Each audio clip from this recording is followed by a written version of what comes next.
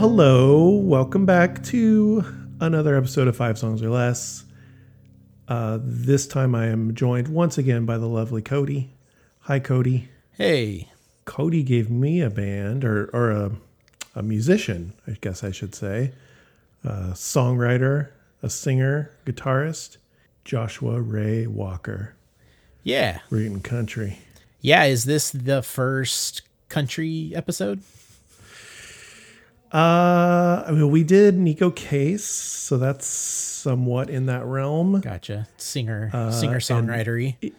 Singer-songwriter, got some country influence. Yeah. And then Taylor Swift. Oh, we yeah. did a Taylor Swift episode, so Okay. and we didn't really talk about her country days, but I forget there were that's country where she came days. from. Yeah. Yeah. We didn't go back that far. I think she's gonna go back that way a little bit, maybe. That's my prediction. I keep seeing these weird headlines about her and Avril Lavigne maybe doing something together. That would also be sick, but which would be interesting. There were, on her album Lover, there were a couple little hints of like what could be considered like dipping her toe into the realm of pop punk or something like that. And this is just totally my perception of this. I'm sure she wasn't doing it on purpose and no one else noticed, but I'm just like, her voice turned for a second there and I could hear like, some sort of pop punk thing happening. And I kind of want it to happen and I kind of don't. Yeah. I mean, I hear every once in a while, I hear pop punk in like everything sometimes. Like, just certain ways of singing or vocal melody or something. Like, that sounds like pop punk. Cody, you went on a trip to Arnold, California, where my parents used to have a little cabin. I use that term very extremely loosely. It was a house that happened to be in the mountains. Yeah. How was it? It was good. We might have, for all I know, stayed in what used to be your parents' cabin house, because it was also a cabin house. Was it just like a normal house or was it at all cabin-y? Well, there were skis on the wall. There were bears in the decor, but other than that, pretty much like a house. There was some exposed wood, so I guess that makes it a cabin. Sure. Yeah. I think there was a little bit of that. Was it 2-story? It was. I should have asked you what the address was or whatever. Well, not on the pod. We don't want to dox your parents' old cabin. Well, yeah. No, actually, I know the thing to really figure this out is, did your parents' house have a sauna in it? No, it did not have a sauna. Okay. Yeah, this place had a sauna in it, which I've always wanted to try in a private setting. So I got to do that, and feels pretty good. Does it? Get really hot and sweaty? Yeah. Yeah. Weird. In a controlled environment? Yeah. Interesting. So was it just like a Airbnb or something like that? I think so. Brandy got it all figured out. Oh. Yeah. Bless her heart. Yeah. What'd you guys do up there? Nothing. Laid around, went in the hot tub. That's exactly what my parents and family or whatever would do when we went up there too. Absolutely nothing. Yeah, it's great. It was great. We did go to Calaveras Big Trees State Park, which I had been to before when I was younger, but it was still really nice. And, big trees. Sweet. Pretty cool. Yeah. And we went for a drive up Highway 4 until the snow closed. There was they had the road closed. They just didn't bother clearing it all the way. Yeah, it was cool seeing some snow and really beautiful country. That stretch between Highway 88 up 4 to Arnold is just really, really beautiful. Yeah. California rules. It does. Did you go to Serafina's? Dude, so so Danny made a recommendation for this Italian place that's up there, which, there's like 4 or 5 restaurants there. Yeah. And so the first night after you made the recommendation, we went by and we're gonna eat there, and we got in there, and they were. She asked if we had made reservations. We said, "Oh no." And they were full for the night. So the next day we called to make reservations, and they had already all been filled. So that place is hopping and must be good. I mean, my prediction is there's a lot of like golf clubs and kind of rich people up there, and that kind of looked like the only place that was like, I don't know, that kind of person would like it looked really nice inside and stuff. All the other places were like fine for me, but I can see like, I don't know, people sticking their nose up or whatever. But we went to the Mexican place. It was pretty good. And we went to a brewery, and that was pretty good. And one night we just ate like snacks that we brought up. Yeah, Serafina's is kind of like the only good place to eat, like actually good. But yeah, I probably should have mentioned, like, you usually have to have a reservation. Because when we first were looking it up, when we first were up there and stuff, like reviews on Yelp were from like people from the Bay Area that would drive all the way there, or probably like fucking fly a plane or some shit, helicopter. To go there. It's fucking insane. It is really good though. So maybe next time, make tell Brandy to make a reservation in advance. Did you go to that thrift store? No. I don't even know if it's there anymore. No, we went to some place in Murphy's, but it was not really a thrift store. It was like a consignment shop, and it was weird. We walked in, and they were like, "Have you ever been here before?" And we're like, "No." And then she like explained how it worked, how like the tags have a date and that determines the price. And she's like, "But today everything is 20% off except for the vampire art."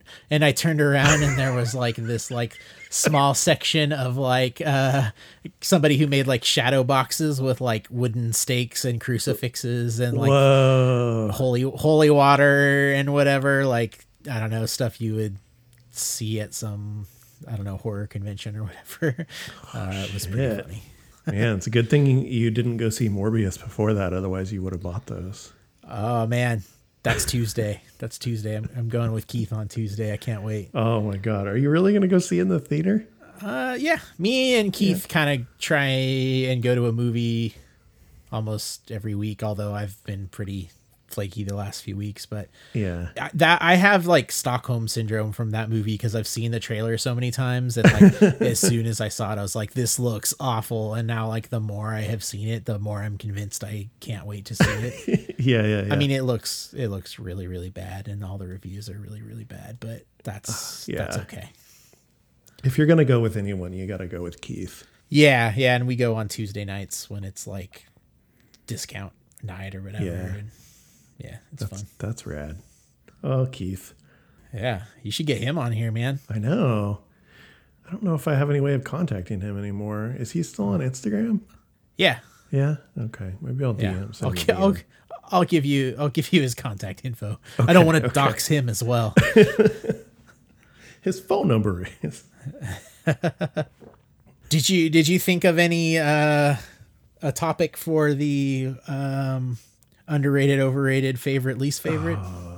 No, I did not. Oh man, we should start thinking of that so we don't have to talk about my cats.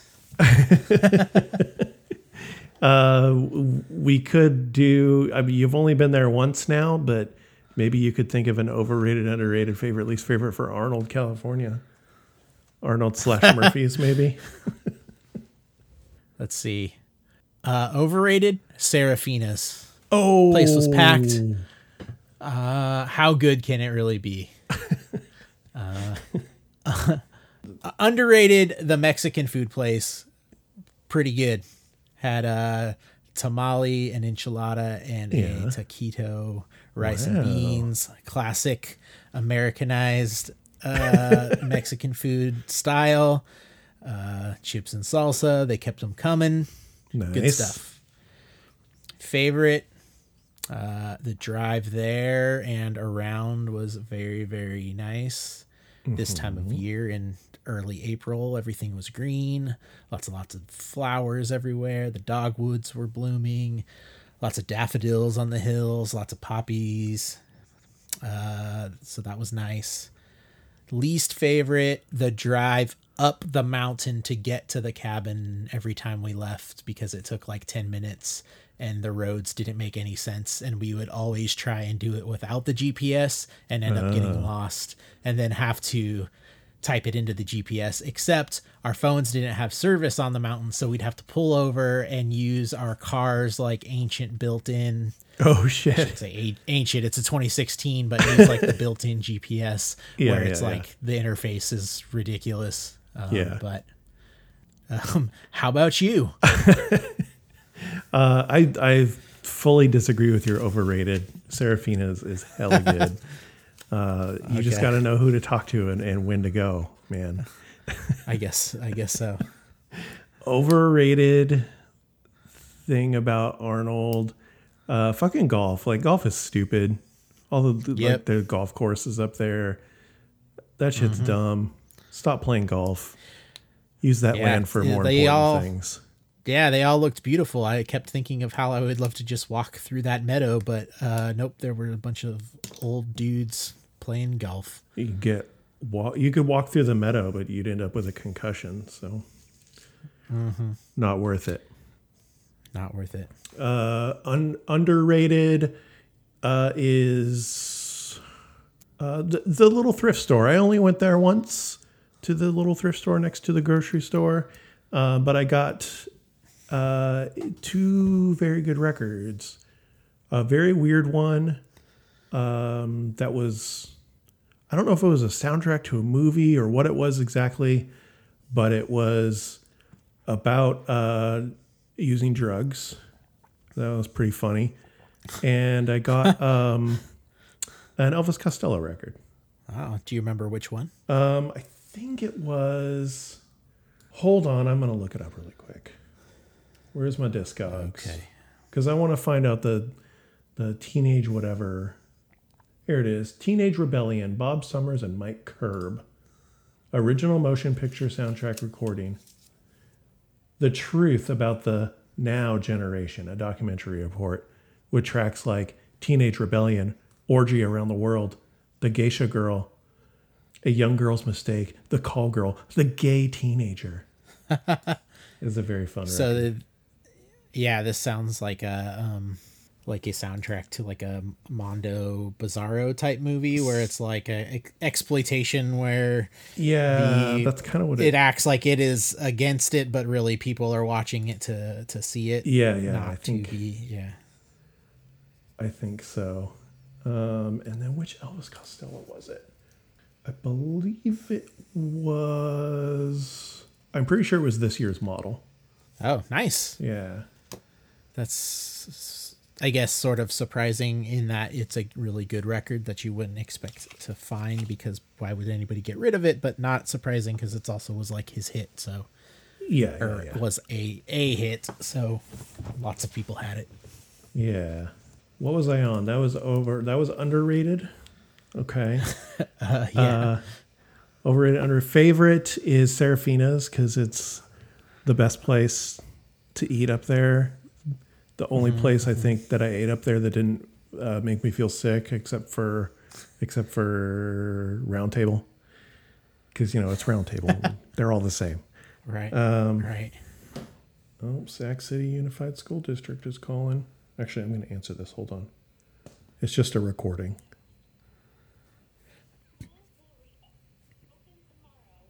Fuck. I mean, I guess that's good, but school is reopening tomorrow. Did they come to a settlement or? Yeah, they came to an agreement. So I gotta look that up and see what the agreement is and see what happened. I know this is some local news for everyone outside of Sacramento listening to this, but Superintendent Jorge Aguilar was not being very cooperative with the unions here for Sacramento City Unified School District. But anyway, strike's over now, so that means Han has to go to school tomorrow, and that means he should probably take a bath. Anyway, overrated, underrated. What did I say? Least favorite. You're on least favorite. Least favorite. I mean, I kind of just want to say golf courses again, but least favorite That's the whole problem with. I know. It's too hard to come up with something you don't like and something else you don't like. The time I went up there and I was in my Honda Accord, it was a Civic, Honda Civic, and I couldn't get up to my parents' cabin because the roads were too snowy. So that was my least favorite thing. Did you just have to turn around and go home? I think I hung around for a little bit. Did you just park and have them come get you? No, I was up there by myself. Oh. Yeah. And I think I turned around, I went back down to Murphy's, and then I was like, this is dumb. I'm just going to go home. Did I cover all of them? Favorite, least favorite? Yes, you did. Okay. Yeah. Why do you think Dante left the podcast? It's because of bullshit like this. I don't know what's going on. I don't know. Yeah. We're only 21 minutes in, and we've talked about a tiny town that nobody has heard of. And Yep. Yeah. No, that's cool. Everyone go to Seraphina's. Tell them Danny sent you. Anyway, you want to talk about this dude? Sure. Joshua Ray Walker? Yeah. Did you go see him at Goldfield? I did. This was like in November when things were for some reason feeling a little safer, even though they absolutely were not. And I really, really wanted to see him. And he was playing with Charlie Crockett. So I made the decision to go see him at Goldfield, which is a testament to how much I wanted to see him, because it's not like I love that venue at all. And also it was the run in Roseville, so that makes it even worse. I got there. I was literally one of like 4 people wearing a mask at a sold out show. And then at one point I had taken off my mask in the bathroom to like, wipe some of the sweat or whatever. And I dropped the mask on the bathroom floor. Oh no. And everybody started cheering. I only had one mask with me, so I had to make the decision of, should I go home? Should I wear the mask that fell on the bathroom floor, or should I not wear a mask? And at the time, Joshua Ray Walker hadn't even started yet, and I was desperate to see him, and I talked myself into feeling okay about just going maskless like everybody else there.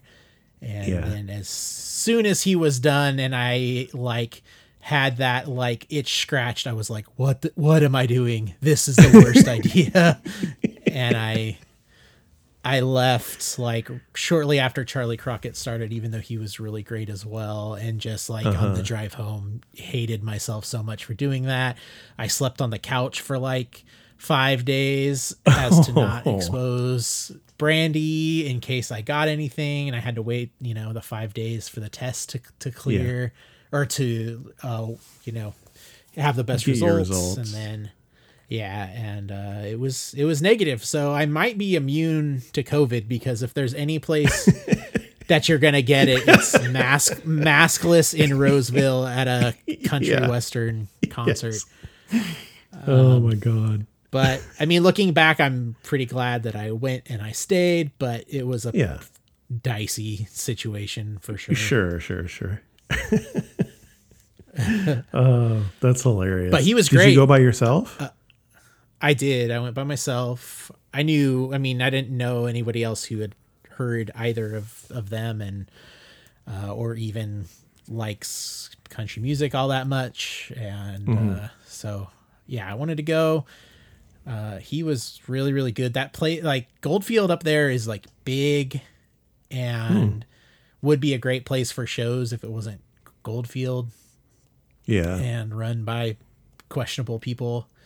Yeah. It was like doors at 7:30. It was a sold out show. Did I already say that? So it was packed.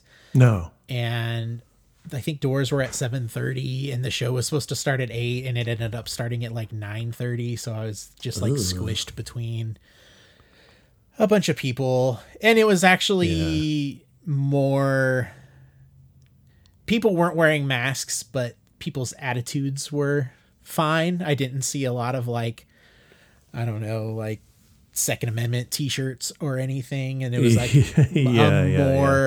a more diverse crowd than I thought. And people were like treating each other nicely for the most part. Well, that's good.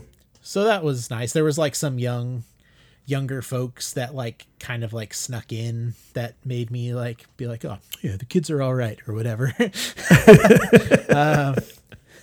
But yeah, when he got started, it was just him and an acoustic guitar, and it was amazing. I mean, his voice is so great, and his guitar playing is great, and people, I think most people there maybe hadn't heard him, so there was a lot of talking, and then as he kept going, it was one of those things where it like slowly got more quiet and more quiet because people were like, oh man, this guy's really good. Yeah.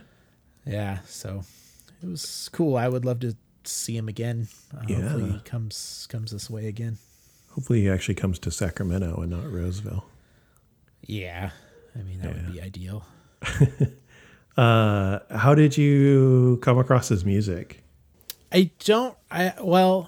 During pandemic, I mean, I've always liked country music, but for some reason during the pandemic, I really doubled down and was listening to like a lot of the like Sirius radio, like satellite radio country stations while I was working, because I could just stream it and I didn't have to like worry about changing records or whatever. And country music is just kind of like comforting to me.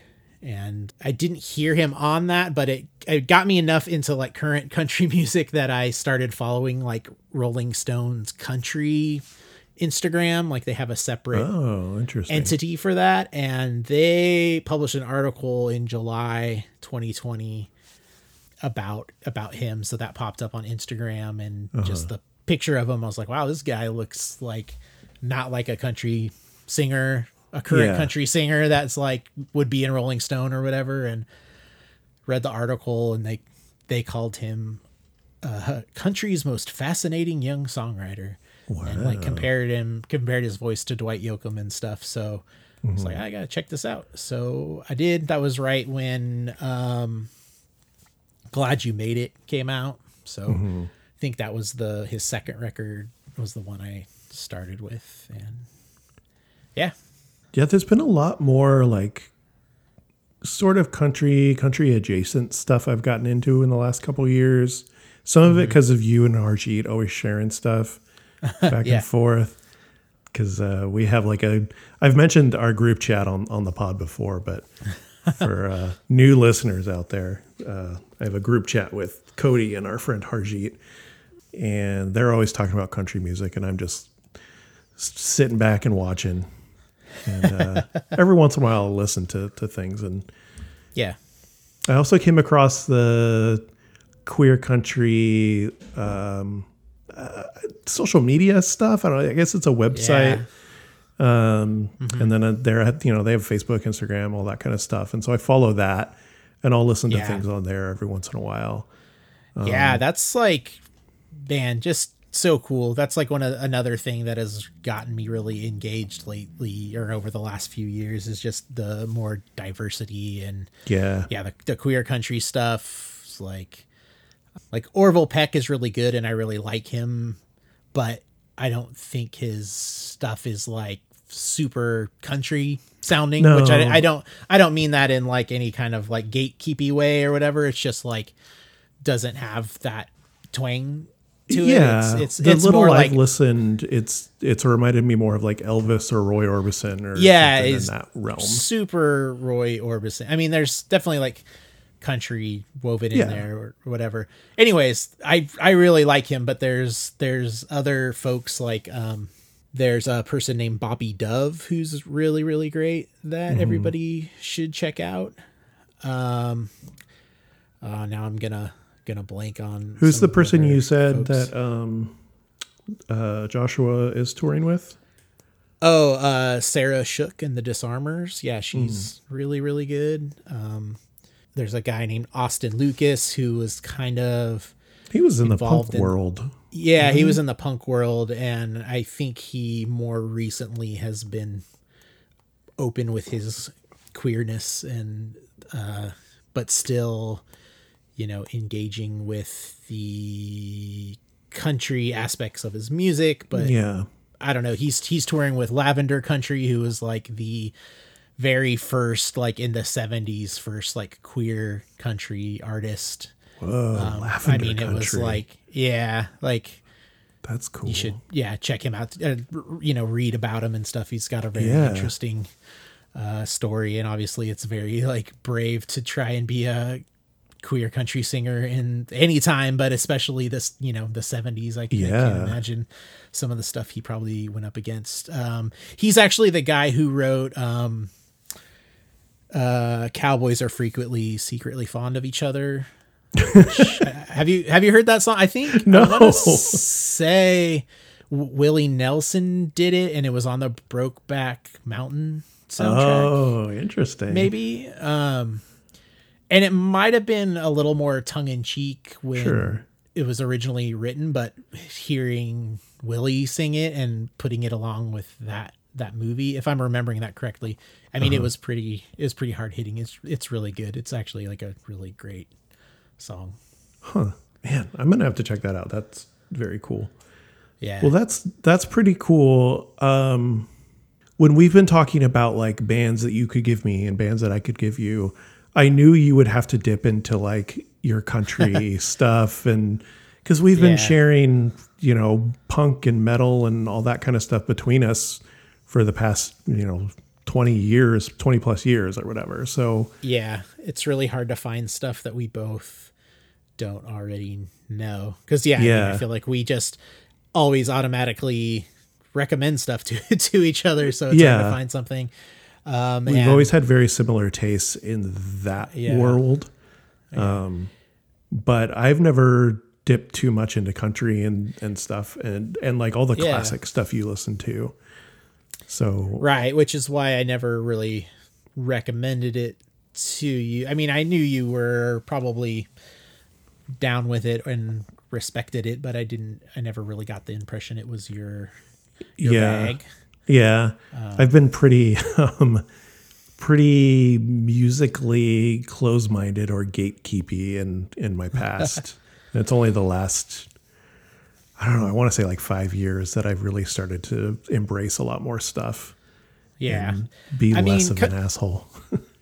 Well, yeah. I mean, not asshole. I mean, everybody kind of goes through that. And I mean, even if you don't like it still, it's like everybody has their own preference. Sure. And country is definitely one of those things that isn't for everybody. And there's a lot of like things to get hung up on. Like it's really hard to wade through a lot of the politics involved. And sometimes you just have to swallow a bitter pill and be like, man, this guy was an asshole, but this song's really good or whatever, or comes from a different time. I mean, that's all music really, but and then now it's, there's like really, it feels like there's two worlds of country music. There's the Florida Georgia line and like Dierks Bentley and all the stuff that kind of has the weird like auto-tune trap beat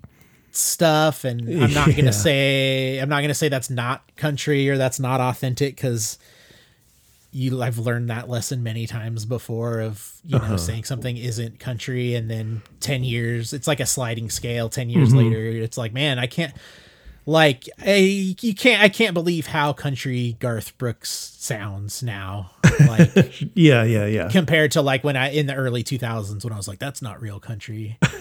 So, that podcast, Cocaine and Rhinestones, actually has a really good episode.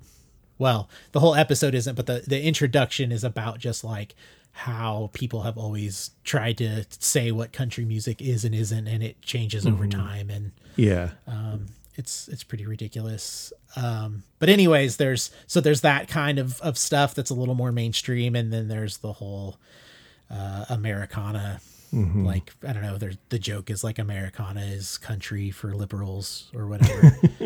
And I think that Joshua Ray Walker kind of rides that line pretty good. Like, both sides can get into it. I don't know exactly where he falls politically, but just judging by who he tours with and the way he acts, I assume he's like pretty in line with, my politics or whatever. But he's got a pretty classic sound that's modern enough to be interesting to folks. I don't know. Yeah, he sounds very classic. He doesn't sound like that, pop country that everyone hated in the 90s and aughts or whatever, whenever all that stuff kind of was getting popular. Based on like everything I've seen of him and based on his lyrics, he seems like a very genuine person. Yeah. He seems very earnest and sincere, which I like. And I think that he's sort of, the way you act and the people you associate with can speak a lot with what kind of person you are. Mm-hmm. Yeah. Well, let's get into the first song then, sir. The first song on Cody's playlist that he gave me off of the 2019 album, Wish You Were Here, is called Canyon.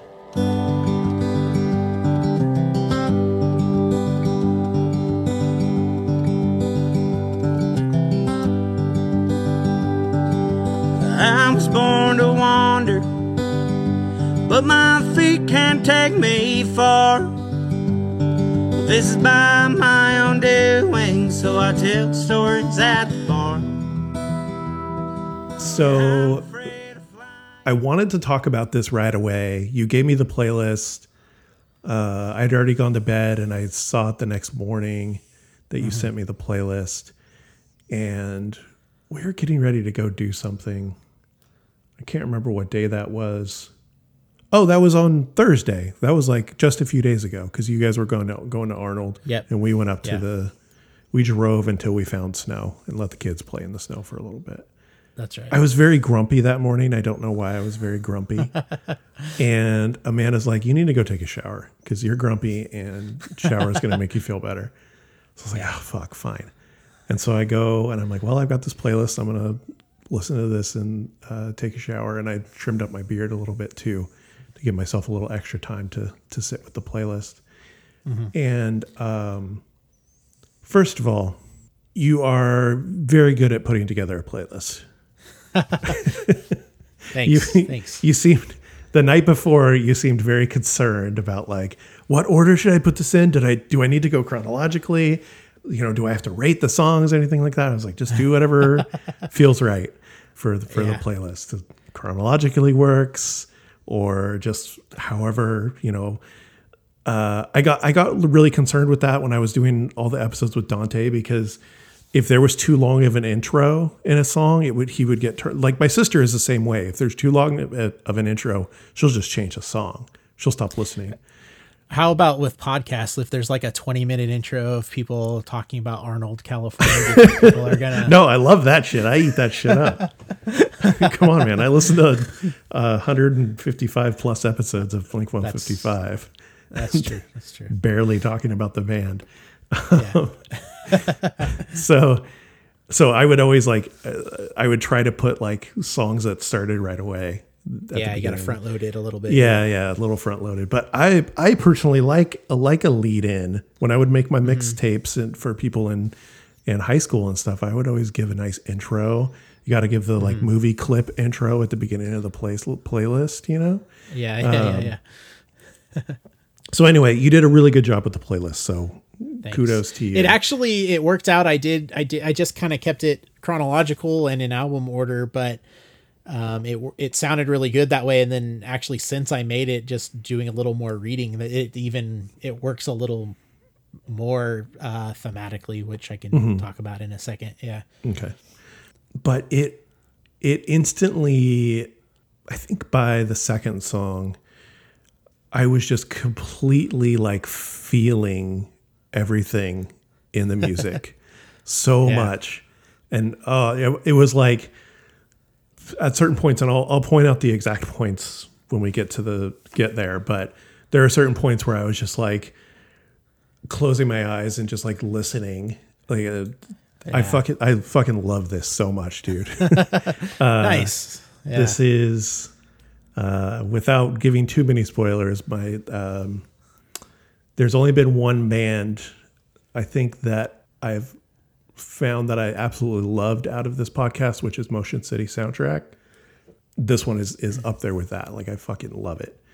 Oh, nice. So good job. Cool. I'm glad you dug it. And it's been said before, I don't know the exact like quote, and maybe you will, about how emo and country are kind of like one and the same, or like country music is the emo of whatever, blah, blah, blah, or emo is the country of whatever.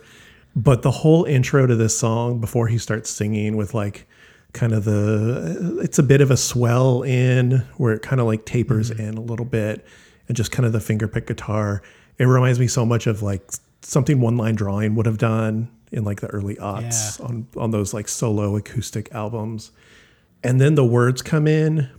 I'm kind of glad it's not a sad boy stuff all the way through. There's a bit of variety, you know? Yeah. I had to make sure. Yeah. I also really fucking love that. I mean, I fell in love with the emo stuff of the late 90s, early aughts and all that because of that. But the words on this song are just so like, they're very self-aware, which I really appreciate, but like hopeless and sad. I don't know. I fucking love it. Yeah. I mean, he does sad really, really well. And this song, I mean, a few songs on here and even more on his albums, like, they just kind of take you to that place. And I mean, one thing I've learned over the past couple of years getting deeper into this kind of music is that pedal steel guitar can just like dictate the way you feel, like the way it comes in and swells. And in this song particularly, I think it's kind of, it starts off and it's like almost ambient sounding. It's just like so somber sounding, and it really like sets the feeling for the song. So I knew that he's got the 3 records, and they're called Wish You Were Here, Glad You Made It, and See You Next Time. So I knew there was kind of like a theme, at least with the titles and album covers kind of tell a story. But I saw an interview today where he was talking about how he kind of used them as a concept trilogy that takes place in like a fictional world in a like honky tonk bar in Dallas. And it's like, you know, each of the songs is maybe from a different character's point of view, but you know, he's kind of in some of those characters. But he wrote this song after he found out his dad had lung cancer. Oh, wow. And I found this song like right after I found out my dad had lung cancer, and he has since been cleared and is doing better. I don't want to bum everybody out, but I mean, the words to this song are just all about that, about like, I don't know. I love the chorus, I'm a big man, not just in size or stature, in terms of space that can't be filled, because he's a big dude, but it's like he calls attention to that, and immediately it says like, yeah, I'm a big dude, but also like I've got big feelings, and like oh, there's a lot within me, and I am more than like what you see, which is like, I mean, this is the first song in the album, so it worked out that it's the first song on the playlist because it's a really good intro to what he's all about. Yeah, yeah. I want to listen to the chorus a little bit. Or actually, I'm going to play a line right before the chorus. So at 42 seconds, I think it's just the end of the first verse when he says, I don't get close to edges, I'm afraid I'll let go. Shit. That's so good, man. Afraid of falling, truth be told. I don't get close to edges, I'm afraid that I'll let go. I'm a big, big man, not just in size or in stature, in terms of space that can't be filled. I'm a bottomless canyon without a drop to spill. Yeah, the pedal steel behind that it's so like, it's just a nice, almost drone, but not like a low, drone that I'm used to hearing when I listen to like metal stuff. It's this kind of high, almost like chorusy kind of sound behind it that's just kind of slowly, like wistfully following along. It's really, really nice. And it kind of adds a level of, to such a sad song, it adds, I don't know, something hopeful or something behind the like really sad lyrics, and lyrics that just, I don't know, they hit really close to home, especially the first verse. And then as I was listening more and thinking about the second verse, when he's talking about, are you proud of me? Are you proud of what I do? And then I'll miss you when you're not around, though I wasn't around for you. Yeah. Especially finding out now that it's about his dad. Because I thought it was about some sort of parental thing. Because, I've probably a lot of people feel, that they want their parents to be proud of them. Sure, and sometimes you're not sure. But also the line where he's talking about, when you're not around, I'll be sad even though I wasn't around. Just kind of that feeling like, oh, I don't spend enough time with my folks or whatever. Yep. 100%. Yeah. I mean, I think that's why this song is the first song I heard, and or one of the first songs I heard. And like I said, it was like at a time in my life where this obviously had a ton of meaning, and in a way kind of like changed the way I acted and felt towards my dad and my parents, and the whole miss you when you're not around, though I wasn't around for you. It's like, oh yeah, this is a two-way street. Like maybe I don't like everything you do or whatever, we have stuff, but that doesn't mean I can't be around. So yeah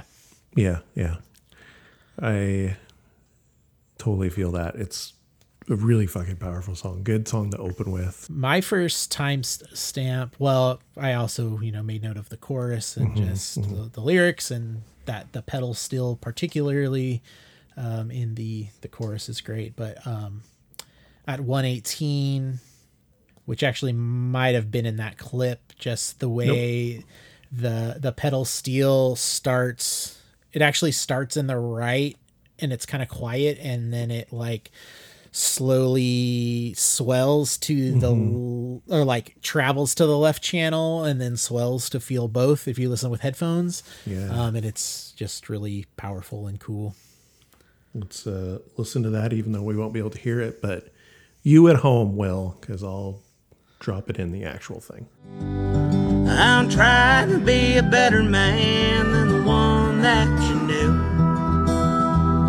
I'm gonna miss you when you're not around. I think on my side I could kind of hear it, because it does have separate speakers on my phone. So sure, yeah. I was listening close for it, so I don't know. Maybe it was all in my head, but no. I mean, yeah.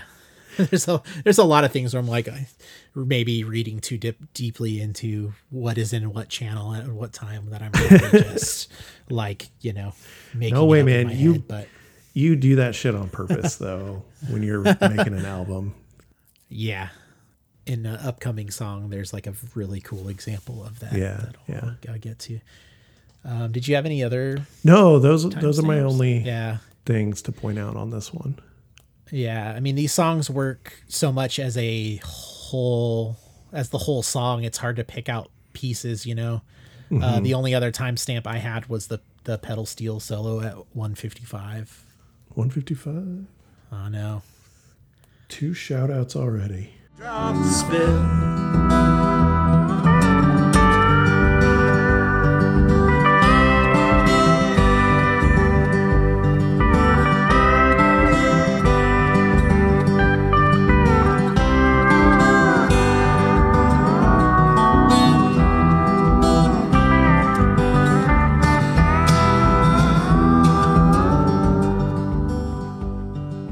Pedal steel's so cool.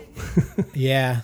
On this album, the pedal steel player his name is Ward Williams, and I looked him up, and I think he's kind of a session guy, but okay. Yeah, really good. Then the next 2 albums he has seems like he's maybe more involved with the band, but yeah, his band, I mean, the band he put together or I don't know if he put it together, how it worked, but actually he's in a band, like kind of a garage psych band called the Ottoman Turks, and I think 1 or 2 of the members of this band are in that band. He just plays guitar in that.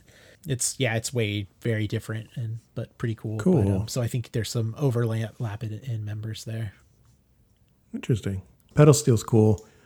There's a new Battle Hag song that has not been practiced or anything yet, but our other guitarist has like a recording of it that he like demoed, and the first time I heard it I was like, dude, we got to get some pedal steel on this song. Oh man, that would be so cool. Yeah, it's I feel like it's getting more popular, and it has been throughout time. Like I remember there's was an Atari song that had a pedal steel solo in it, and there's a few instances of it showing up in country things. Yeah. And now there's several sort of ambient projects that I really like that are pretty much pedal steel centric, and once you put effects on it and mix it with some synth or whatever, it's just so otherworldly and cool. It's such a cool instrument, and I think it's underutilized. I feel like more bands should throw that shit in there. Have you heard? I haven't listened to them before, but the Sacramento band called Frack. No. I know the name, but it's a punk band with pedal steel. Oh man, are you kidding, man? Yeah, pedal steel, and I don't quote me on this, but I think it's pedal steel bass and drums. Oh man. I don't think they have. I'll have to hear that. That sounds weird and cool. Yeah. Shall we move on to the next song? Sure. The next song off of the same album is called Keep. I laid in bed for an hour today, trying to die of natural causes, in case the Lord forgot to take me in my sleep. This one. So did you say that the songs you picked were in album order? Like this is the second song on the album? No, it's not the second song on the album, but it, it comes after Canyon. Yeah. So, okay. Yeah.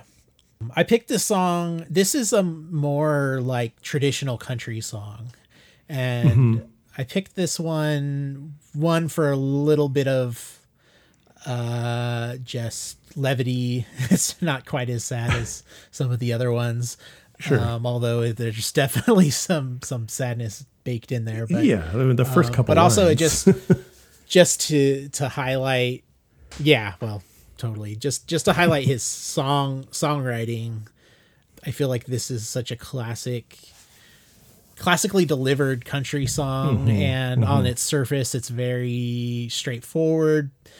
He does this thing that I feel some of the best country writers do, where the song goes on and it's half over or more before you really even know what it's about. Like, it's not revealed that he's talking about her journal until the third verse. That's like, 2/3 through the song or something like that. Yeah. And it's all up to that point. It's just about like how he ended up finding this journal. There's a George Jones song. I don't know if you're, familiar at all, but it's one of his bigger songs called "He Stopped Loving Her Today." That's like maybe the best country song of all time. And it becomes obvious once you know, but the first time I heard it, you don't realize what it's really about until you don't understand what it means by "he stopped loving her today" until like 2 minutes into the song, when it's almost over. It's a really cool technique that makes the the songs really like engaging and yeah. Interesting. I'm not familiar with that song. You should listen to it. It's heartbreaking. It's gonna mess me up. It's maybe the saddest song ever, and one of the best country songs ever. And George Jones is probably the best country singer ever. Yeah. Anyways, you should check it out. He Stopped Loving Her Today. Okay. Really great opening lines. Again, laying in bed, waiting to die of natural causes or whatever. And, yeah, this isn't a sad one though. No, it's not a sad one. I really like the beginning of it. There's a Nico Case song that does something similar, where it's just, a word or a half a word, and then the song just kind of like falls into place all of a sudden. Yeah. And it's done so well, and then it has those lines right at that point, and it's just so fucking relatable, of just like laying in bed and not wanting to get up, and not wanting to face your day and all that kind of shit. And then it kind of gets into that story of him rolling off the bed and then seeing something that reminds him of his ex-lover or whatever under the dresser. And yeah, it's not till like, I think the last line of that verse says something about a page. And then it's in the next verse when it starts, you realize what he's talking about. Yeah. Yeah. He, in interviews, he's pretty open about like, mental health and going through times of depression and everything. So there is a lot of mentions of wanting to die in his songs. And I don't know how much of it is autobiographical, but this line in particular, like trying to die of natural causes, like as somebody who has, depression or whatever, but is not like suicidal or whatever, but like that thought of like I don't want to, it's just, that's such a good way to put it. Like, I don't want to take control over this, but if that happened, I'd be okay with it or whatever. Yeah. Like that thought, enters your mind when you're going through really, really hard times. So it's really relatable. It's just an interesting way to put it too, of like, laying here to die of natural causes in case the Lord forgot to take me last night or whatever. Just really well put together. This guy's a great fucking writer, man. Yeah, he really is. I want to play a little bit of the second verse. He kind of like, he has this very nice way, and I've already kind of talked about, him rolling off the bed and looking under the dresser and stuff, but he just has a nice way of like presenting the lines and like really making you see what he's seeing and what he's feeling and stuff. So it's at 101. Do you have anything before that? No. Okay. Covered in dust, the color of rust. I haven't cleaned this room in ages. Her thoughts and her fears, used it for years. Spilled bourbon and soiled its pages. Yeah, the Covered in Dust, the color of rust is such a great rhyme scheme with alliteration or whatever. Like I love that stuff. Yeah. And then right after that, it switches to a waltz, which was totally like, almost took me a second to be like, wait, what? The first time I heard it, and now, I don't know, it is kind of like, it kind of still takes me out, but it's really kind of cool that it switches up. Is that kind of like, I don't know, educate me on country stuff here. Is this something that like happens? I don't, maybe. I mean, I'm not an expert, especially when it comes to like the actual music theory behind a lot of stuff. But yeah, I mean, I definitely noticed that as well. It's in the lyrics. It says, it calls this verse 3, but to me, I thought of it more as a bridge, and then it makes a little more sense to be switched up so much, you know? But yeah, it's really interesting and cool the way it. What's the rest of the song in if it's not a waltz? Because I was trying to figure that out, and I was like, well, it's not. Is it one of those kind of? It's not just 4/4, right? It's like, no. I think the majority of the song is in 6/8, or it might all be in 3/4, but they don't like waltz it up until that point. I don't know. Yeah. I'm like okay at time signatures. So, no, I like listened to it a couple times a day and was like doing like tapping along on my leg, trying to figure out exactly what was going on. And it's I mean, not like it's like some complicated song, but it's past what I can figure out. Yeah. If it's not in 3/4, 4/4, or 6/8, I don't fucking know. I'm gonna ask Matt Hull. He's been listening and reporting out to me sometimes. Okay. I appreciate that. And so when you hear this, Matt, I want you to let me know. You have to listen to this song and then let me know what the time signature is. Yes, please. For everything other than the waltz part. Is it 6/8 and then 3/4 and then back to 6/8, or is it 3/4 the whole time? Because sometimes I can't tell the difference between 6/8 and 3/4. Well, I mean, once you break down that fraction, it's the same thing, right? Yeah. I know there's a difference, but none of that makes sense to me. But Matt, let us know. Yeah, let's listen to some 3/4. Small journal, she had the blues. She can't tell secrets to herself.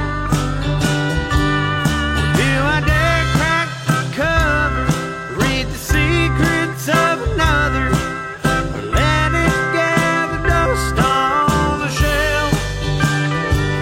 Well, I don't think I can help myself.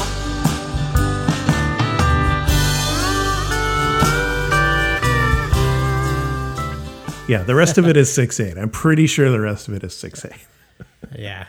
But anyway, that's really cool. Like I wasn't expecting anything like that. I was expecting the whole thing to be very straightforward, but like jumping time signatures there is very cool. Yeah. I have a timestamp for, I mean, problem with a lot of these songs is the timestamps just bleed into each other because all the parts kind of go together so well with that pedal steel solo at 155 again. I don't know. I think, I mean, I could just pull out the pedal steel solos in all these songs. And I think I probably did, and they're all great.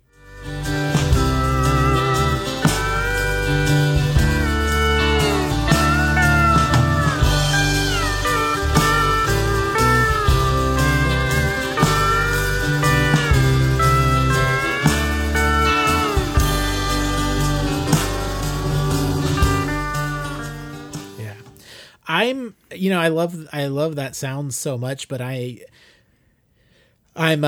it's not like I can tell what good pedal steel is versus bad. Like it all just sounds so good to me, and I can't wrap my brain around how you do any of it because it's like a pretty complicated instrument. Like when I was up close enough at a show to see somebody play pedal steel for the first time, it's like there's like a whole aspect I never knew was there, which is like there's like paddles that you hit with your like inner legs or like actually both sides of your legs. So it's like you're doing stuff with like 2 guitar necks and then moving your legs back and forth and then switching pedals.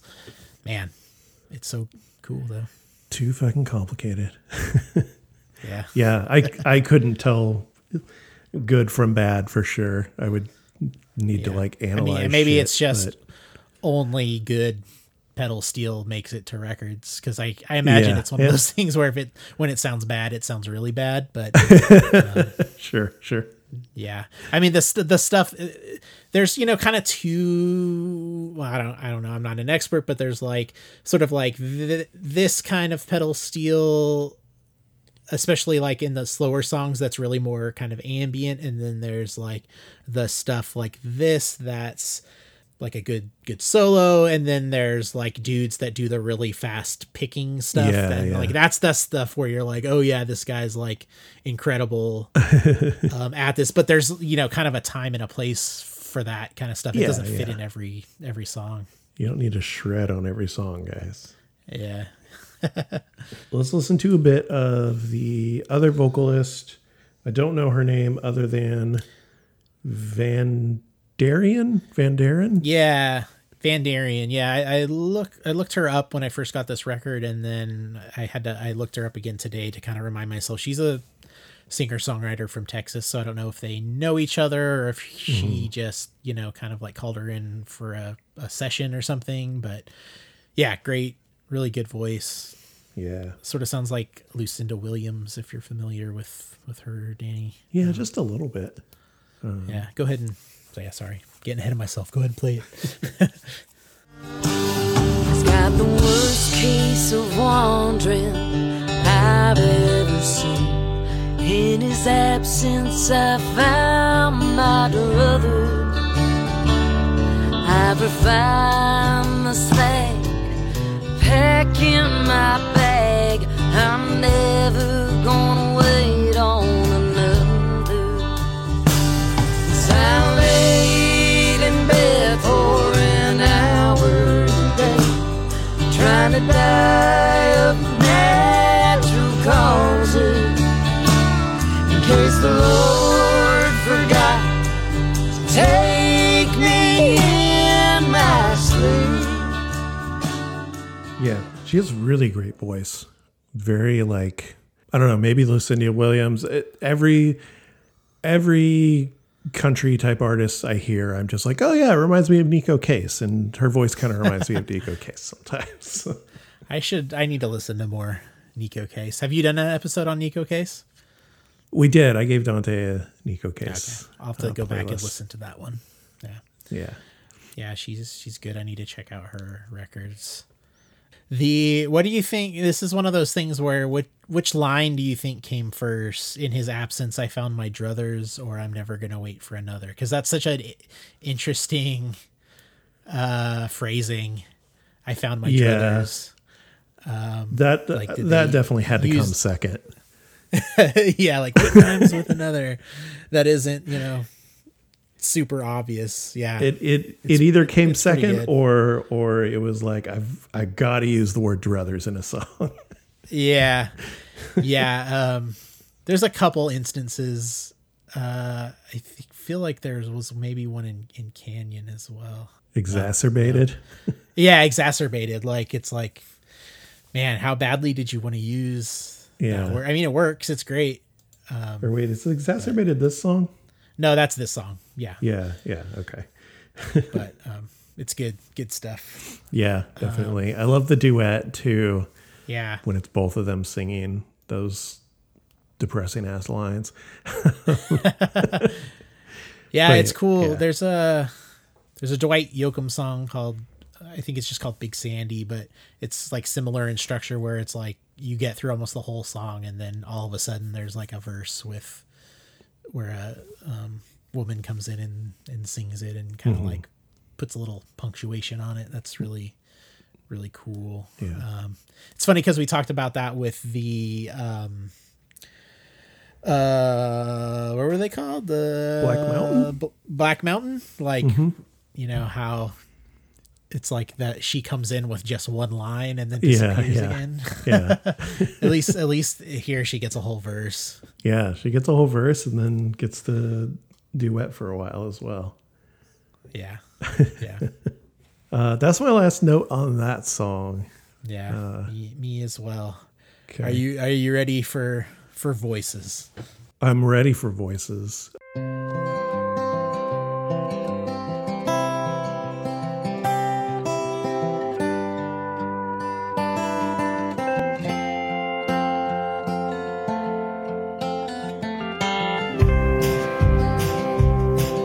I stare at my reflection through the bottles behind the bar.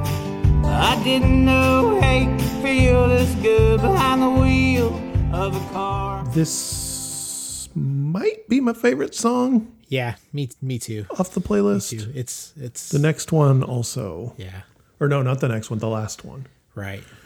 Yeah, they're both pretty incredible. Lyrics straight out of a Saves the Day songbook. Totally. Like this song it still has that really sad feeling to it that Canyon has, but the lyrics are just a little bit more cryptic in places. Yeah, a little more cryptic, maybe a little more tongue in cheek or something. Yeah. My timestamps aren't until a little later because I wanted to combine them. But the first time the chorus comes around on this song, Yeah. that was the song where I was like, I just have to close my eyes and listen to this because the way he presents and delivers those lines. Absolutely. Oh, Jesus. Yeah, I mean, I don't want to start with the timestamp, but I mean, right away you've got the sad steel guitar and that guitar lead. Different steel player on this record. This is a guy named Adam Kurtz, and he also plays with Sarah Shook, who he's touring with now. So there's a connection there. Again, it's kind of that sad, almost droney ambient intro steel that's like so good. The finger picking guitar is really cool. Yeah. Kind of reminds me of like Guy Clark or something. Yeah, this song, it's like all the, if I did timestamps, they pretty much all run into each other just because it's so solid. But yeah, that first verse, I don't know if you want to play part of it on my timestamps at 17. I stare at my reflection through the bottles behind the bar. I didn't know hate could feel this good behind the wheel of a car. I put this truck in neutral, let it roll into the lake. First I'll finish off this bottle so it looks like a mistake.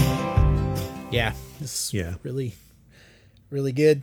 I mean, I could just say the words and be like, yeah, that was good, but that's pretty much what I'm saying. Like, they're clever and they're just, it's great. Yeah.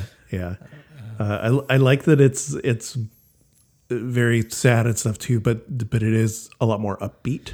Yeah, than the last two. It's more upbeat, and like you said, it's maybe a little bit of, I don't know if tongue in cheek is the right word, but there's like a cleverness to these. The put the truck in neutral, let it roll into a lake, but finish off the bottle so it looks like a mistake. I mean, that's obviously a incredibly tragic idea, but the idea behind it is, it makes for clever lyrics. Yeah, it's the same school as Chris Connolly talking about carving out his blue eyes or whatever. Sure, yeah. Yeah. Where it's like, I don't know if it's the same school because that's like way over the top. But it feels like the same place to me. Yeah, like maybe they're conveying feelings but not talking about something they're actually gonna do. I don't know. Yeah. It's my next timestamp is at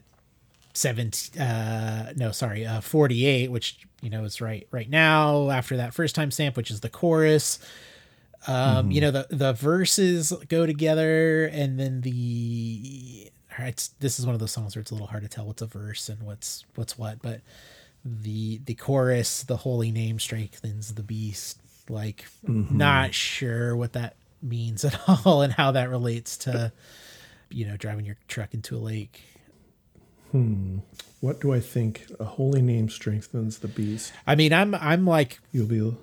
I've read the Bible or whatever. I grew up going to church, so I thought, like, I was trying to think, like, is there something is that like a biblical reference? But I don't, as far as I know, a holy name doesn't strengthen the beast in the Bible, but I could be wrong. Yeah. I'm no scholar, but I mean, just the whole idea, it sounds like maybe whatever he is struggling with or whatever, it becomes more powerful, and he's, pleading with, his God to give him peace. I'm going to skip to the second chorus, if that's okay with you. Yeah, I mean, I'll just say, like you said, when the first chorus comes in, it's so good and so powerful, and then somehow the second chorus just like totally ups the game. Takes it up a notch. Yeah. Like 5 notches, yeah. Holy name strengthens the beast.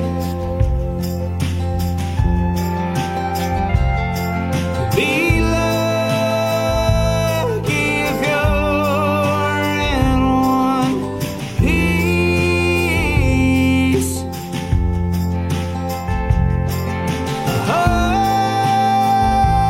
Holy name strengthens the beast. Okay. I'm pausing it there. So I love that when the chorus comes in, it switches to halftime Okay, yeah. of the drums. Yeah. It just makes it even more impactful, I guess.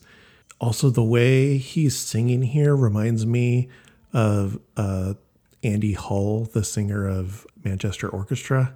I don't know if you ever really listened to them. I haven't really. That's interesting, though. Yeah. Huh. Just the kind of the way his voice is moving up and down. I can't not picture Andy Hull doing this. This guy kind of does it better, to be honest, but Yeah. It totally makes me think of that. Huh. That's cool. Okay, let's listen to a little more here. Oh Lord, please give me peace.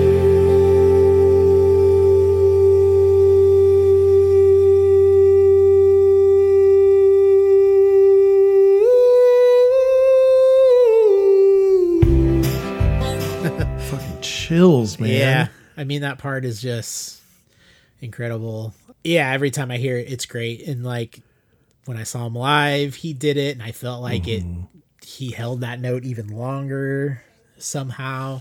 Man. There were these girls trying to get up front for the next band when I saw him, and this was his last song, and they were like talking during this, and I was like, it was before that part, but I was like, listen, this is his last song. Please just shut up for like 2 minutes. I'm gonna leave. You can have my spot, but like I want to hear this song. And they did. They looked at me weird, like I was a weirdo, and they left. So that was nice. But yeah, did you watch any videos of him playing this song by any chance? I did watch a few videos of this. He always, man, just like hits that part, and it's like every time it's incredible. There's one really good video where he's playing it at a radio station, and the DJ like gets choked up.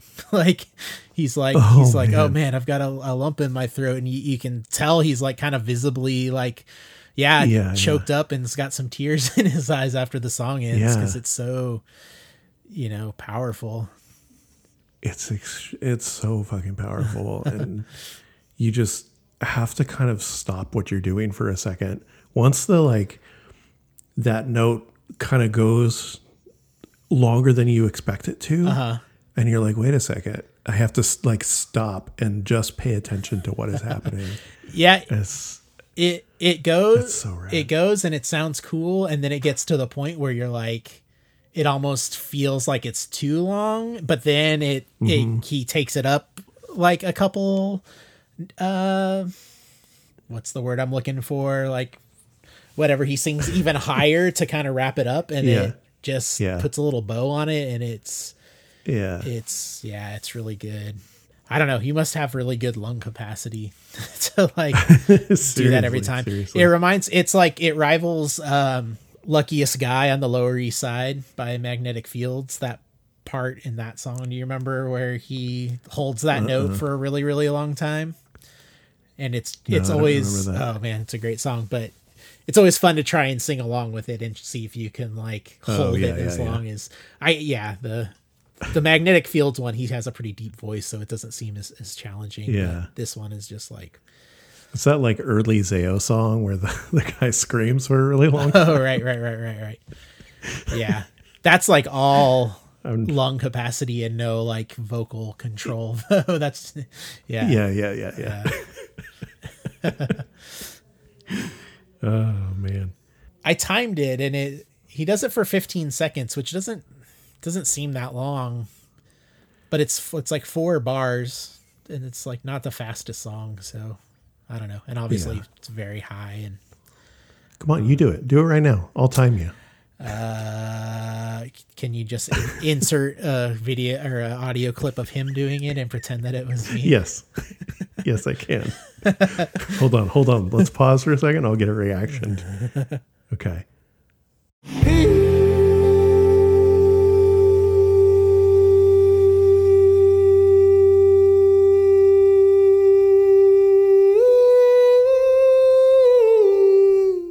Oh my God, Cody, that sounded exactly like him. Yeah, that was amazing. I've been practicing in my car. Wow. Maybe in another multiverse universe, Cody is Joshua Ray Walker. I'll take that. I've got one last little timestamp just to the very end of the song. Mm-hmm.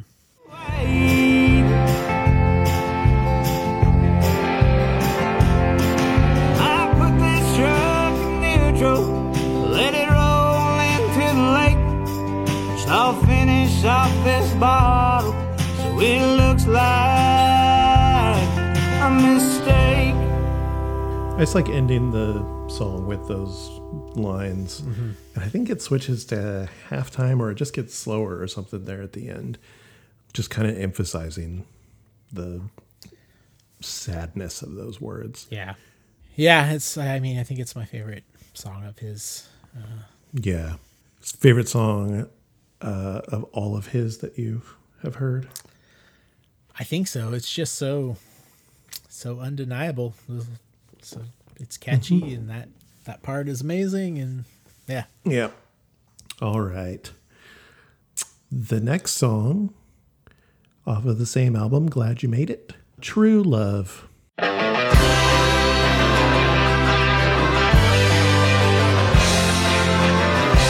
already tell it by the way she smiles when you tell her that you love her, and she laughs real soft and your ears ring loud. Cody's coming with a rocker this time. Yeah, I had to throw in a ripper to kind of show that he actually has like several songs that are, more like this, but they just didn't, for whatever reason, it's hard to, cut it down to 5, but this one rules. It's a good one. It reminds me a bit of something Avett Brothers would do. That's another country adjacent band that I'm familiar with. I actually have never really listened to them for some reason. They have a few good albums. I think I accidentally lump them in with some other bands that aren't as respectable. They're better than Mumford & Sons. Yeah, I wasn't going to drop the Mumford & Sons name, but... they're way better than that. Okay. That said, I only have one timestamp for this one because it's kind of a faster rocker, and there's no like wailing guitar solos. Yeah. I couldn't really pick out specific parts. Yeah, I've got a couple, I have 4. Sweet. My first one. Only one is at 148. So okay. I don't even have. Yeah. So, okay. My first one is at 31 seconds with the chorus. And that's like when the organ first kind of pops in a little bit. Oh, okay. Okay. Love just some people say won't grow old together holding hands when your hair's gray. Let's just call a spade a spade. True love was meant to fade. True love was meant to fade. Yeah, that organ is really quiet back there, huh? Yeah, but that's, I mean, one of the reasons I point that out is because it comes in later in a much, like kicked up a notch, and it's just, it's Yeah. cool. Yeah. And then at 107, that sneaky fiddle comes in, or maybe it's a violin. I think a fiddle and a violin are the same instrument, right? It's just how fast you play it, or I think something. it's how you play it. Yeah. Yeah. So I don't. Yeah. It almost maybe it sounds more like violin than fiddle to me, but I do not know. But yeah, 107. Sitting at the breakfast table, no one says a word. And you got that funny feeling, if you screamed real loud that you wouldn't be heard. Is it 'cause you're hard of hearing, a big mistake? Either way, you both need healing. What time does it mend? It's surely gonna break. What time does it mend? It's surely gonna break. I'm not educated in the ways of the country fiddle, but I would call that a fiddle. Okay. Yeah. I don't know. I also really like the line, "What time does it mend? It's surely gonna break." Yes. It's a good line, and it like makes a lot of sense. Yeah. Also, the organ like kicks up a little bit more there. Yep. And then 107, the bridge, which I feel like is a sick pop punk bridge. What is the time? What is the timestamp? Oh, sorry, I think I gave the wrong timestamp. Appropriately enough, it's also at 155. Ooh. I have 148 because I like the end of the chorus into that. So I'm going to play from there. Yeah. Sorry, 155. True love was meant to fade. You just want what you can't have. Lonely ain't that bad.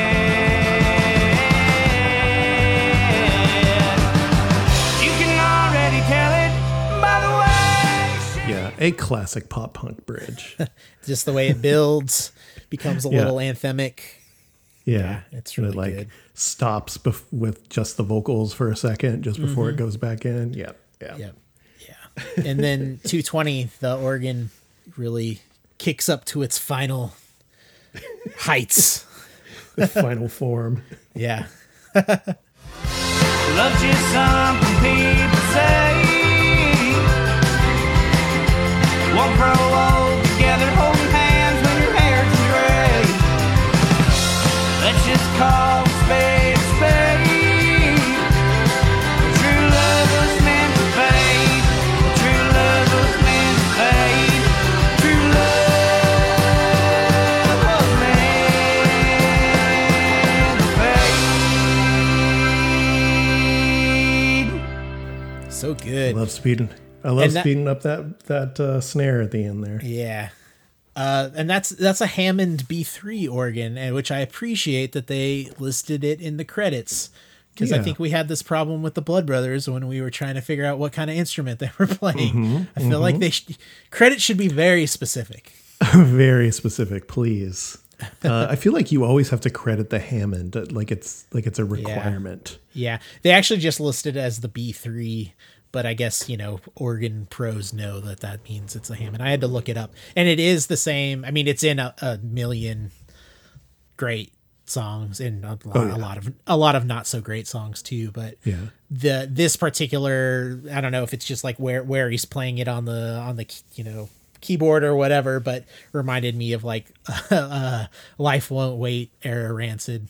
Yeah, totally. There's plenty of Hammond on that. And I did confirm same thing. Yeah. It's really Blink 182's Damn It as well. Oh, right. Damn. Yeah. It's good. It always comes back to Blink 182. That's Yeah, I feel bad. Kind of that didn't spend as much time on that song. It's so good, but that's pretty much all. Yeah. all I get. It's a good song. It's a banger. It gets you in. It does what it needs to do, and then it leaves. Yeah. Well, our last song off of 2021's See You Next Time is called Flash Paper.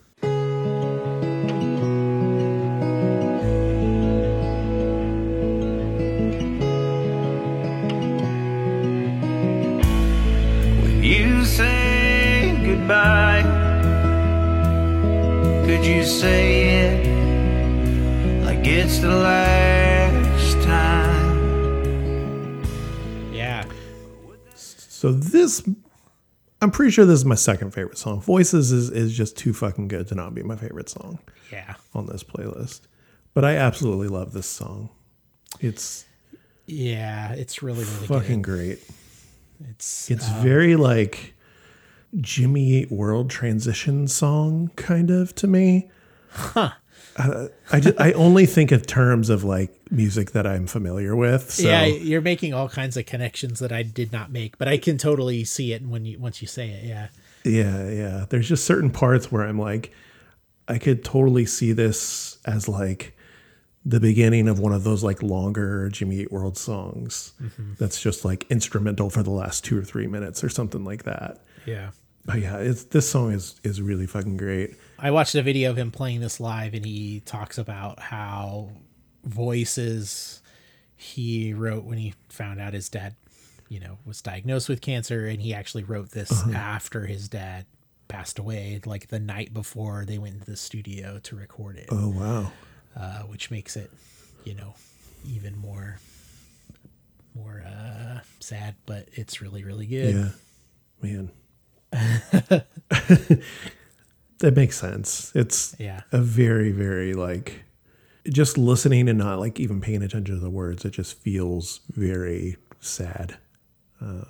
Yeah. Kind of that like drone in the background. Yeah, I love that distorted, heavy guitar that's throughout the song. Like it's unexpected for me, but it fits so well. And then mixed with the, really sad pedal steel, it's man, it just really sets the scene. Actually, I did make an emo connection with this one. I kind of not to cheapen it, but I feel like it actually some of the words kind of sound like Get Up Kids, like something to write home about era. Sure. I feel like there's a Get Up Kids song where he does say like saying goodbye like it's the last time or something. Yeah. What's the closer on something to write home about? I can't remember. I'll Catch You. Yeah. Yeah. Totally. Yep. There's always emo connections. I don't. As far as time stamps go, I don't have anything till 108. If you have anything before that, I don't. Other than just when it starts with the guitar and the pedal steel. But that's right from the beginning. 108 is when the repeated line that I can't remember off the top of my head, but we're about to hear it. So, all right, then we'll know. Some are just flash paper with words so quickly penned, heard never to be read ever again. Heard never to be read ever again. Heard never to be read ever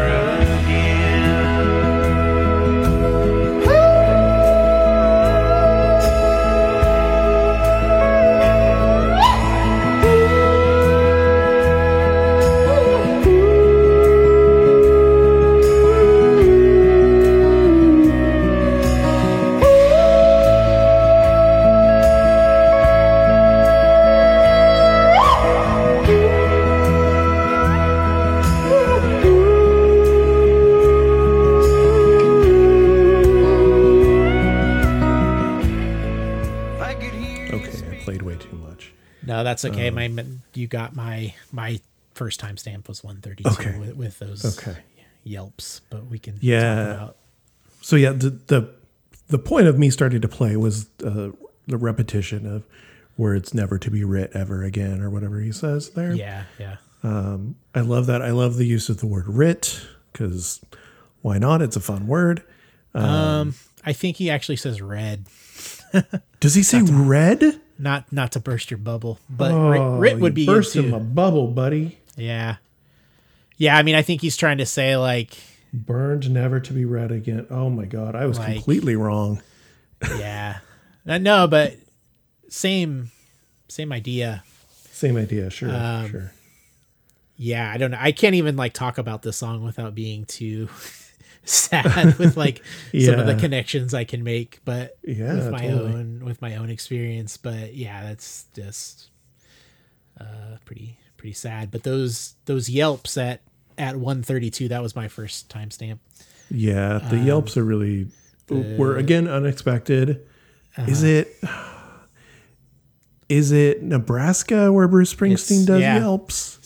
State Trooper. Yeah, that's one of my notes. Okay. That's the thing I can compare it to. I mean, there's a long history of like the kind of yodel sad yodel in country music, and a lot of times it doesn't work, and there's some songs where it works really well, and this is executed really, really well. I feel like there's something to that sound that's like primal, like any human that hears that knows how that person is feeling. Totally. It's just one of the most sad, lonely, mournful sounding things I can think of, and it comes across the same way in State Trooper. Yeah, and I love at 156. I mean, that was included in that what you just played, but the pedal steel echoes how he yelps, and it's incredible. Yes, that took me a couple listens, and I was like, wait a second. I think I even rewound it a little bit to hear it again, but it does kind of like mimic what he does after he does it a couple times, and it's very cool, like a very cool songwriting technique or whatever. Yeah. This is the same pedal steel guy that's in the last album too, the 2020 album? Yeah, Adam Kurtz. Yeah. Good job, Kurtz. Yeah, it's real good. Yeah.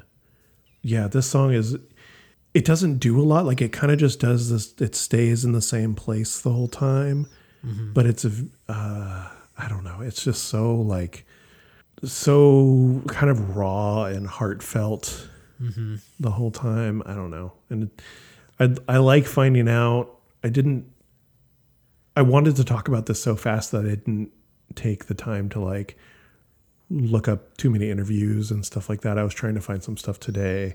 Yeah. But it makes it even better for me to know like it's about, him dealing with his dad. It also makes it better for me that to know that it's kind of like this kind of concept arc or whatever. Yeah. And this is what albums. I was talking about, where I didn't even realize I kind of did that, where and in fact, one of the performances I watched, I think it might have been the radio station one, where he plays Canyon, and he talks about how like it's the first song on his first record, and it's about finding out his dad, and then after that he plays Flash Paper, and he says like, and it's not, I don't think it is the last song on the last album of the trilogy, but it's kind of wraps it up, so it's kind of like, the theme is it's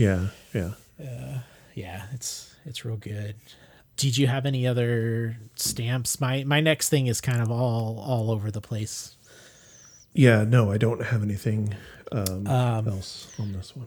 After the yelps, at about, don't play this part, but after the yelps about 220, the pedal steel gets real quiet in the left channel, and it really stays in the right channel for a really long time.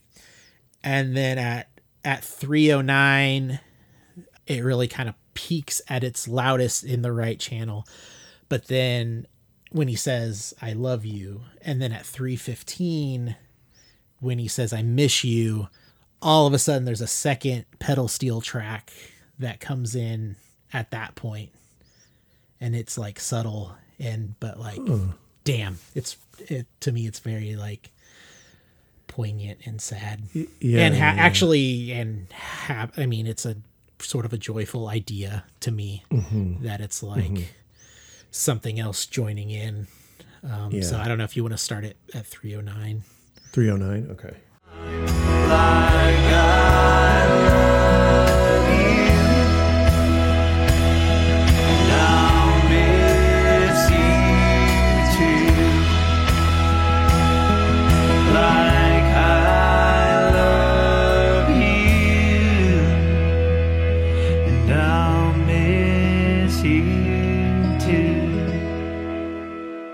Yeah, it's one of those headphones parts that's Yeah. but like you said, I feel like when you're recording, you do that stuff on purpose, and whether it was him Yeah. or his producer or the pedal steel player, it's it works. It's very intentional.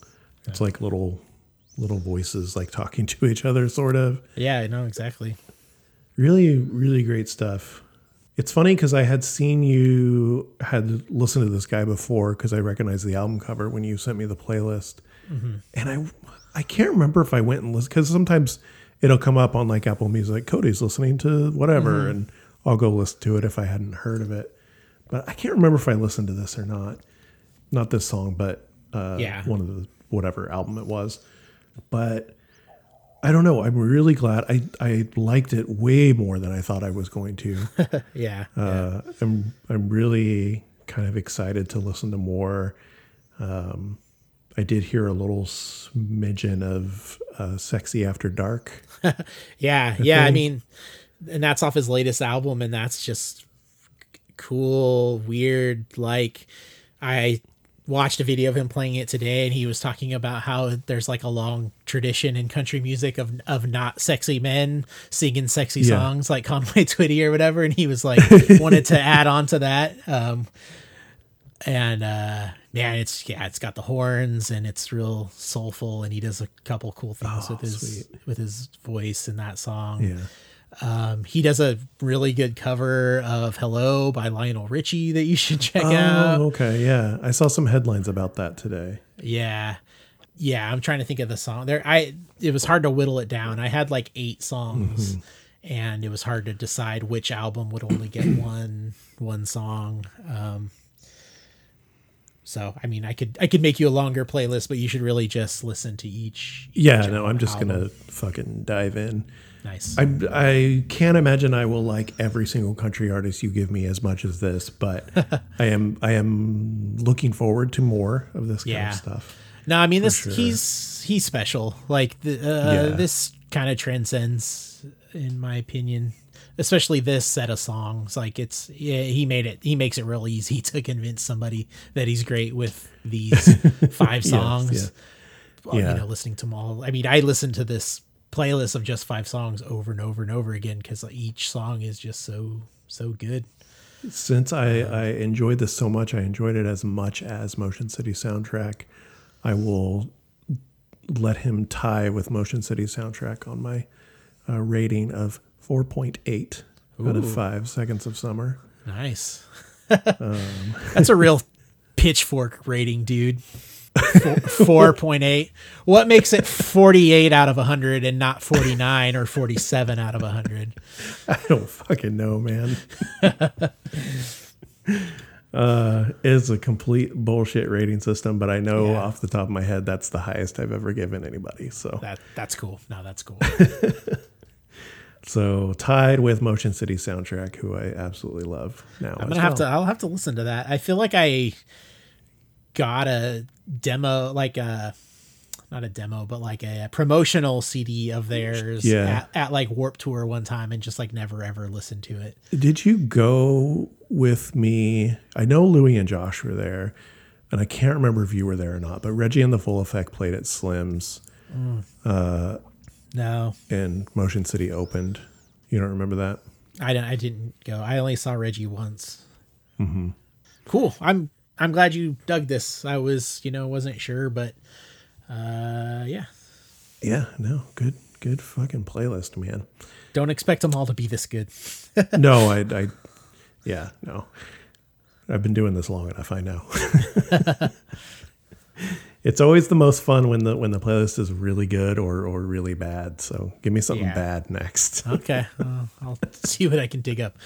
Lord knows I listen to enough really bad music. So, but yeah, this was great. I'm glad I'm glad you were okay with like switching it up because you were gonna give me Boards of Canada. Oh right, yeah, which too hard.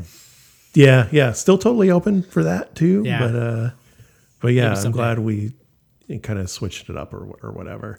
Yeah, I should think of something I'm gonna give you. I don't know. I have a list and I'll think of it later, folks. Cool. Because well, thanks for coming back, Cody. Yeah, man. Thanks for having me anytime. Thanks for listening, everybody. Go listen to Joshua Ray Walker. He is as good as Motion City Soundtrack. Bye, everybody. Bye.